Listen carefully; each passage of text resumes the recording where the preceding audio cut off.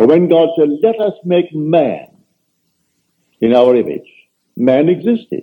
He didn't say, let us make something and call it man.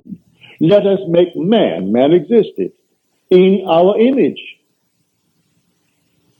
And God became man. There's no way to make him in his image until God actually becomes man.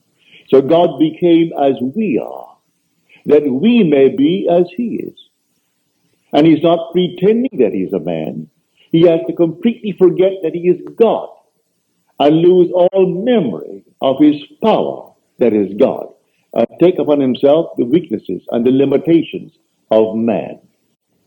And in this, he now is forming himself into his own likeness, which is God.